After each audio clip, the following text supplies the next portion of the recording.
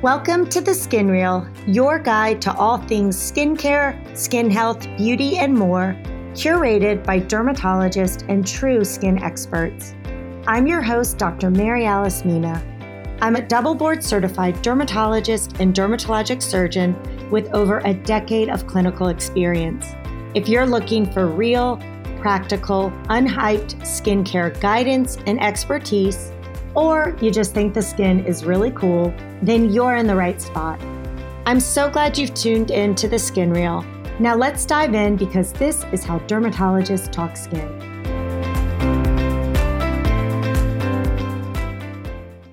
Hi, skin friends! While my mom, Dr. Mina, is a board-certified dermatologist, she is not your dermatologist.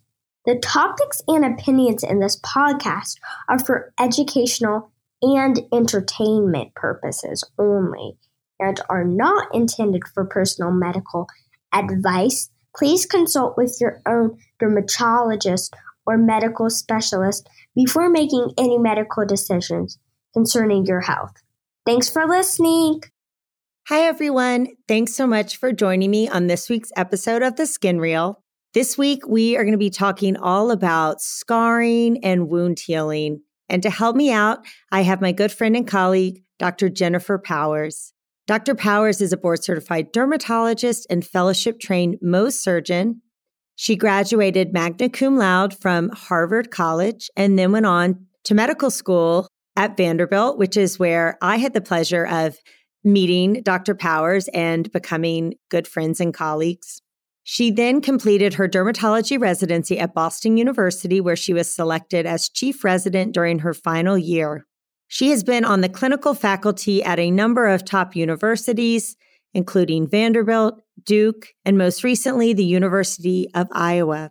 Just this past year, she completed her fellowship in Mohs micrographic surgery, and she now practices dermatology and Mohs surgery in Tennessee and Iowa. I'm so thrilled to have my good friend and colleague, Dr. Powers, joining us today to help us understand the complex and sometimes frustrating world of scarring and wound healing. Let's get started. So, Dr. Powers, I've already introduced you a little bit, but can you tell us about yourself in your own words? Well, thanks again for asking me to join. It's great to be here. I have been interested in scars and wound healing really since I started in dermatology. And like you, I traveled a bit through my career to get my training. So I've spent time in Boston and Nashville, and then most recently at the University of Iowa. In doing so, I feel like I've also been exposed to a lot of different people in dermatology and have had a lot of opportunities to work both on the clinical side, seeing patients and treating people with skin problems, but also getting to do research and helping to move our field forward. Yeah. And, you just added to your list of credentials by completing a fellowship in Mohs micrographic surgery. So now you can add surgeon to your list of accomplishments. It's true. It's a hat that Dr. Mina has worn for quite some time, but I'm happy to have added that skill set. It stemmed from my real interest in wound healing and scarring, which I've taken care of in the form of chronic leg wounds and other sort of poorly healing wounds that come to our dermatology clinics. And now I'm actually also getting to see what we call acute wound healing, which is like you go out and you scrape your knee, and how does your body heal up that little wound that forms? My kids seem to be getting them all the time. So I think I cleared out my Band-Aid supply this weekend pretty quickly. So Absolutely. Well, of course, we all know that Band-Aids cure all for little kids, but can you, Dr. Powers, just start with the basics for us? What is a scar? It represents a different form of tissue underneath the skin than what we have from birth. Anytime that you go out and you injure your skin, if that injury is deep enough, the way that the bricks get relayed to form that wall of the house, so to speak, they're not exactly like they are from birth. They're often tougher, they're often thicker. And we all know this, right? Because we all know how to look at scars, whether or not we have an MD behind our name or not. They're often lighter. They can be darker than the surrounding skin. And what that represents at a very deep level is that the collagen fibers are different than what you would see in normal skin. It sounds like there is a difference between what we would call an acute scar, and I imagine the corollary to that is a chronic scar. Exactly. So, we use these terms in the medical world quite a bit. Acute is something that happens, within kind of a week's time frame, whereas chronic is something like 3 months or more. And sometimes even we know scars can stay with us for a lifetime. So sometimes those scars are even years old. And a lot of what we do on the clinical side is actually just educating our patients to recognize that scars are a process, because we often think of them in snapshots, but really we can't actually watch time lapse in front of our faces when it's on our own skin. And so when our patients come back after, let's say we've taken off a basal cell skin cancer, and they want to know how their scar looks and how it's going to look 6 months from now, we often say, this is very early in the lifetime of a scar. And if we give this scar time, it really will look great. A lot of our counseling has to do with getting the right mindset about how scars are and what the difference is between an early scar and a late scar.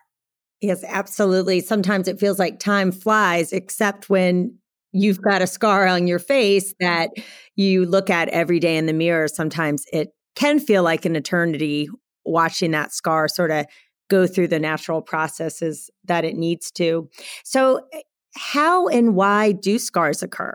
Well, that is a great question. And it's certainly the focus of a lot of research inquiries, because of course, the holy grail is to find a way for us to have scarless healing. We all know the legend of the starfish, and we all know that there are certain animals in nature who can actually be wounded and not form repaired material type that's different from the existing. And we, even as humans, do have that ability before we are born. So in utero, you can have scars that really are not clinically recognizable. But when we go through childhood and then adulthood, the sort of biochemistry that is behind the scarring process is really quite different. Because of that, we are not able to scar in the sort of scarless format. And as we sometimes get older and more adult-like, those scars become even bigger and more recognizable, thus really vexing patients because they would prefer to heal like starfish. Or a fetus. Exactly. And actually, too, the human mucosa is another source of a very protected type of healing with less scarring potential. So in layman's terms, mucosa are these soft, wet areas of the body, like the inside of the mouth, the genitalia, and those areas actually can heal quite well also. Yeah, I a lot of times will talk to my patients, they're nervous about a spot on the lip, and I'll tell them, hey, this is actually one of the best spots to have it because the lip heals so beautifully and a lot of times with very minimal scarring. And you can think about this too, when you burn your mouth eating something or bite your tongue or bite your cheek, it does heal so nicely in those locations. Right. And, I think as physicians, we always are trying to sort of harness the innate powers of the human body. And, when we operate on the human mouth, we are able to do that. And it would be awesome if we could use those same principles when we're cutting things off the back or the arm, which is really why this is such an interesting area of research. It sounds like scarring does vary based on anatomical or body location. Is that right? Absolutely. And, again, I think you know this really well too, that to take good care of patients, we often have to give them a real sense of expectation. And when we can identify areas that are going to heal in a more difficult manner, we sometimes are able to then compensate with certain approaches that we'll talk about later, or just letting people know helps them to anticipate what the course will be. And so I often will warn women that areas on the chest are going to potentially heal with thicker scars.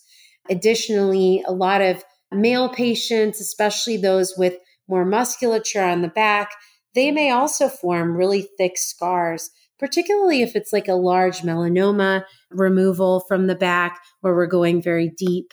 Really anywhere on the body where there is a lot of movement becomes an issue.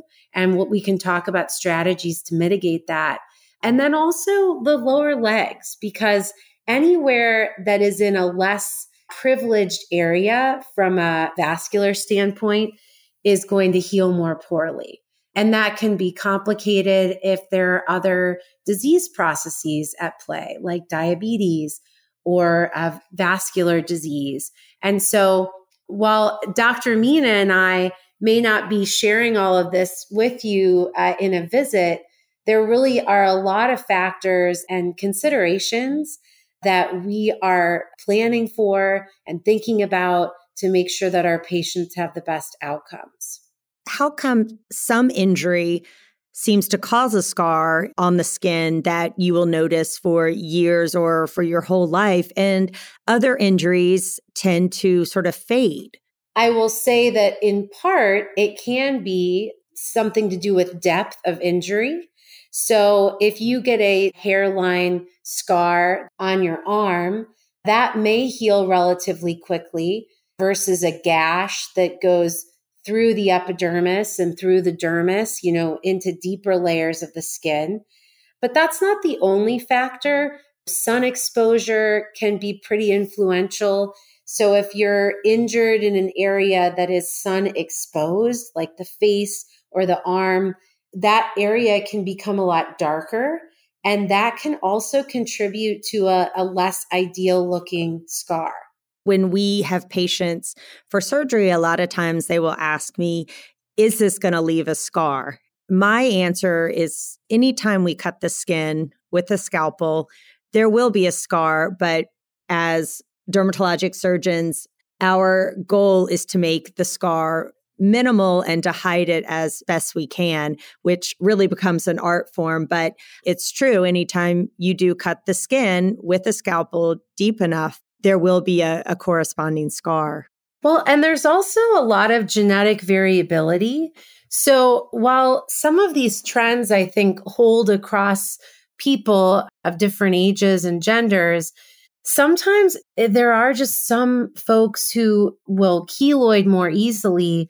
It's often something that we like to ask patients. Do people in your family scar or form these really thick scars called keloids?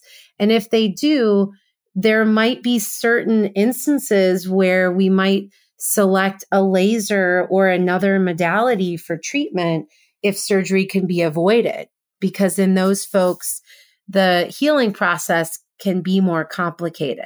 Yes, absolutely. Genetics definitely plays a role, and it's not something that's been, fully understood. But I think as physicians and surgeons who treat patients day in and day out, we certainly see this, that, some patients heal beautifully, others do everything right and still are left with a thicker scar. Tell us more about keloids. I think most people have probably heard that term, but maybe don't fully understand what is a keloid and perhaps how is it different from a scar that we would call a hypertrophic scar or a thickened scar. Yeah. And I have to admit, I had never heard of a keloid before I went to medical school.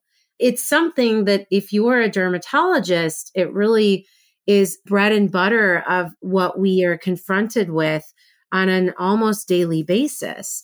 There are, certain types of scars that will actually grow bigger than the initial size of the wound. So they can be wider, they can be longer, and they can be higher than the initial wound versus a hypertrophic scar, which really may be a little bit thicker, but it's still kind of within the outline of the original injury. Either way, I find that patients of both types often do seek care in our clinics because these scars can be particularly painful. They can actually cause a lot of itching and cause a lot of discomfort for the patients, not to mention sort of the psychosocial problems that they cause. Imagine that you're a young teenager and you do something as simple as wanting to get your ears pierced. 6 months later, you have scars the sizes of marbles behind your earlobes. And that's something that we as dermatologists can recognize quite easily. But, it is a real game changer for folks. And so there are a lot of different ways that we can treat that in the clinic. And it's just really important that doctors of all types recognize their formation because those patients have to sometimes be handled differently at the time of any new surgery or any new injury to the skin. Sometimes we'll do injections of certain medicines or steroids to help modulate that healing and prevent keloid formation in the future. Are there certain patients who have a propensity to develop keloids or genetic factors at play with keloids? So there definitely are genetics, and you'll hear patients tell you that, oh yes, my mom or dad had keloids, my siblings get keloids. And there certainly are people, Afro-Caribbean, African-American, Asian descent, who present with keloids more frequently, but I've seen them in all skin types. So people with all different skin tones and skin types can present with them. I always find it so interesting how someone will come in with perhaps a keloid on the ear and they've got 4 piercings and 2 of them became keloids and the other 2 are just fine. It's so interesting how one injury can cause a keloid and the other won't. And we don't fully understand why and how that works just yet. That's so true because both doctors and patients alike are frustrated by that and it's perplexing. But I think the key thing to know for anybody listening is just that time with keloids can really matter. If you think that you're forming one of those types of scars that's getting bigger, getting help earlier can sometimes be more beneficial because they are often easier to treat when they're in process than when they're completely formed. Yeah, absolutely. Now, can scarring differ in patients of different skin types? It's really important for dermatologists to learn to recognize scars across different skin tones. And that's because certainly in a very lighter skin tone, what we might call in derm speak, like a type 1 through 3, those patients are often presenting with pink to violet scars initially. And then over time, that color will fade and eventually those scars are often hypopigmented. Again, that depends on body area and if that area is exposed to sunlight.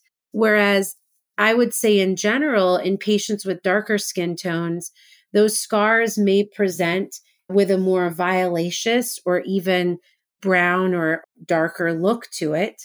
And that could be perhaps mislabeled or not properly recognized.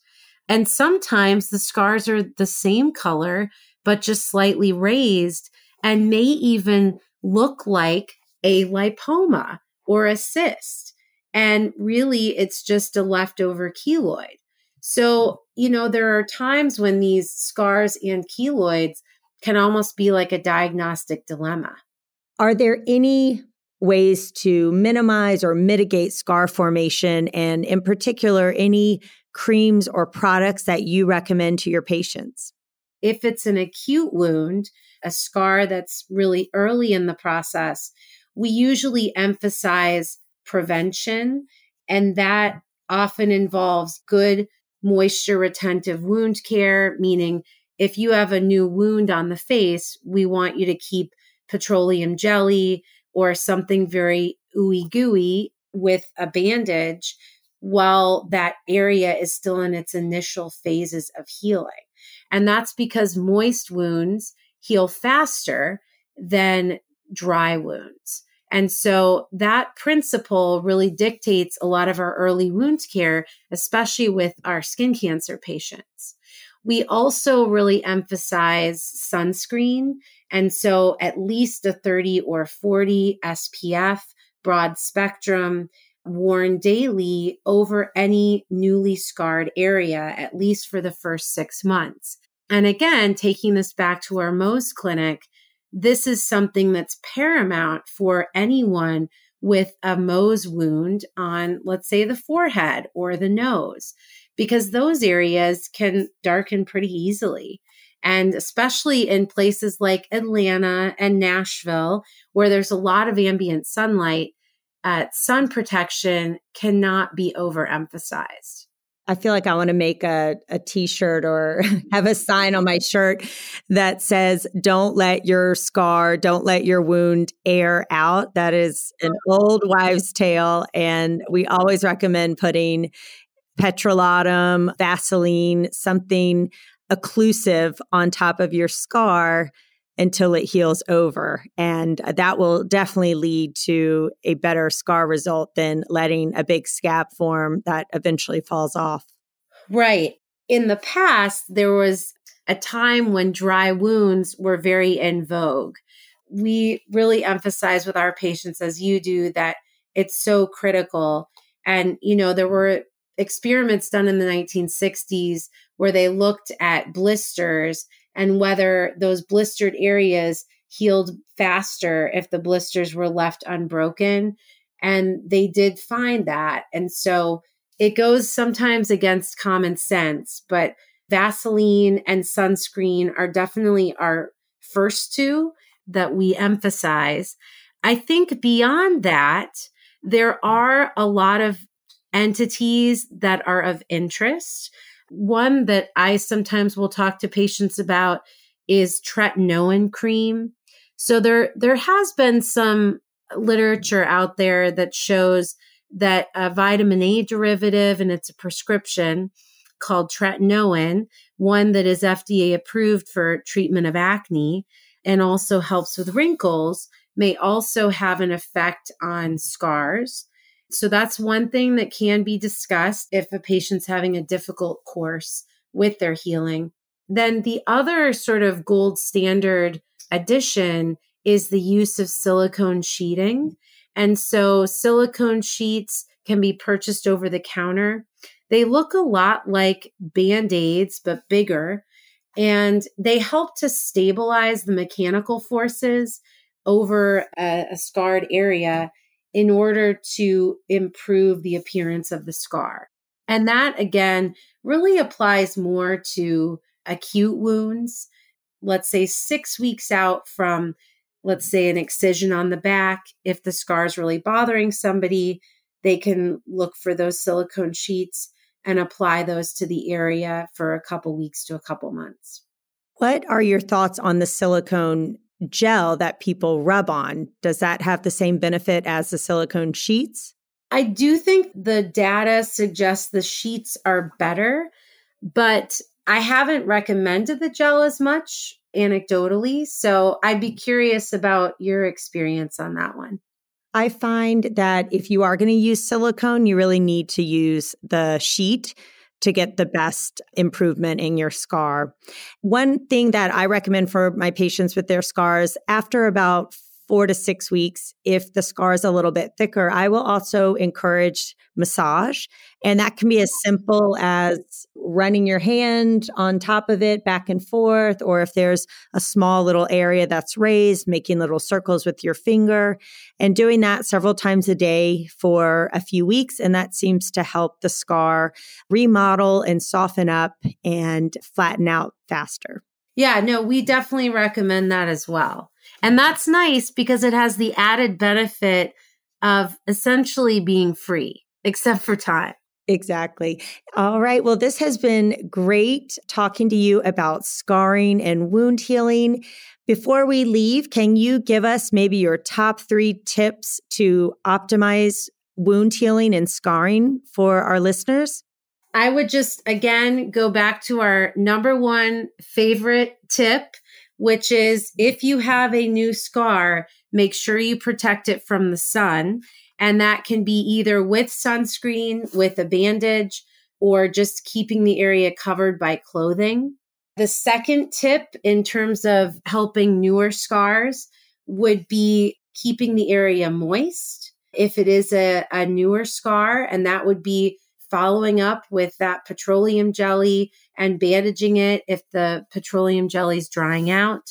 The third tip would just be to seek care early because scars have a long lifetime. And so having a dermatologist who's board certified or a Mohs surgeon help you with wounds and scars early will just give you more options. We don't even have the time we need to discuss all the potential things we can do, including lasers and injections and other things. So there's a lot that can be done in our offices. So don't be afraid to give us a call. Thank you so much, Dr. Powers. We will definitely have to have you back on to talk about all those other modalities and fun stuff that can be done to help with scars once they are there. I really appreciate your time. Can you tell our listeners where they can get a hold of you? My offices currently are in Nashville and Iowa City. I am practicing with Pinnacle Dermatology in the Nashville area. And I am also affiliated with the University of Iowa in Iowa City, Iowa. So patients can find me there. No problem. We'll put that in the show notes. And we really appreciate you being here, Dr. Powers. Thank you so much for having me. Thank you so much for listening to The Skin Reel. I hope it's been informative, educational, and perhaps a little entertaining. If you enjoyed this podcast, be sure to like and subscribe and share with a friend. Don't want to stop your learning just yet? Head on over to theskinreel.com for show notes, blog posts, and so much more. Until next time, skin friends.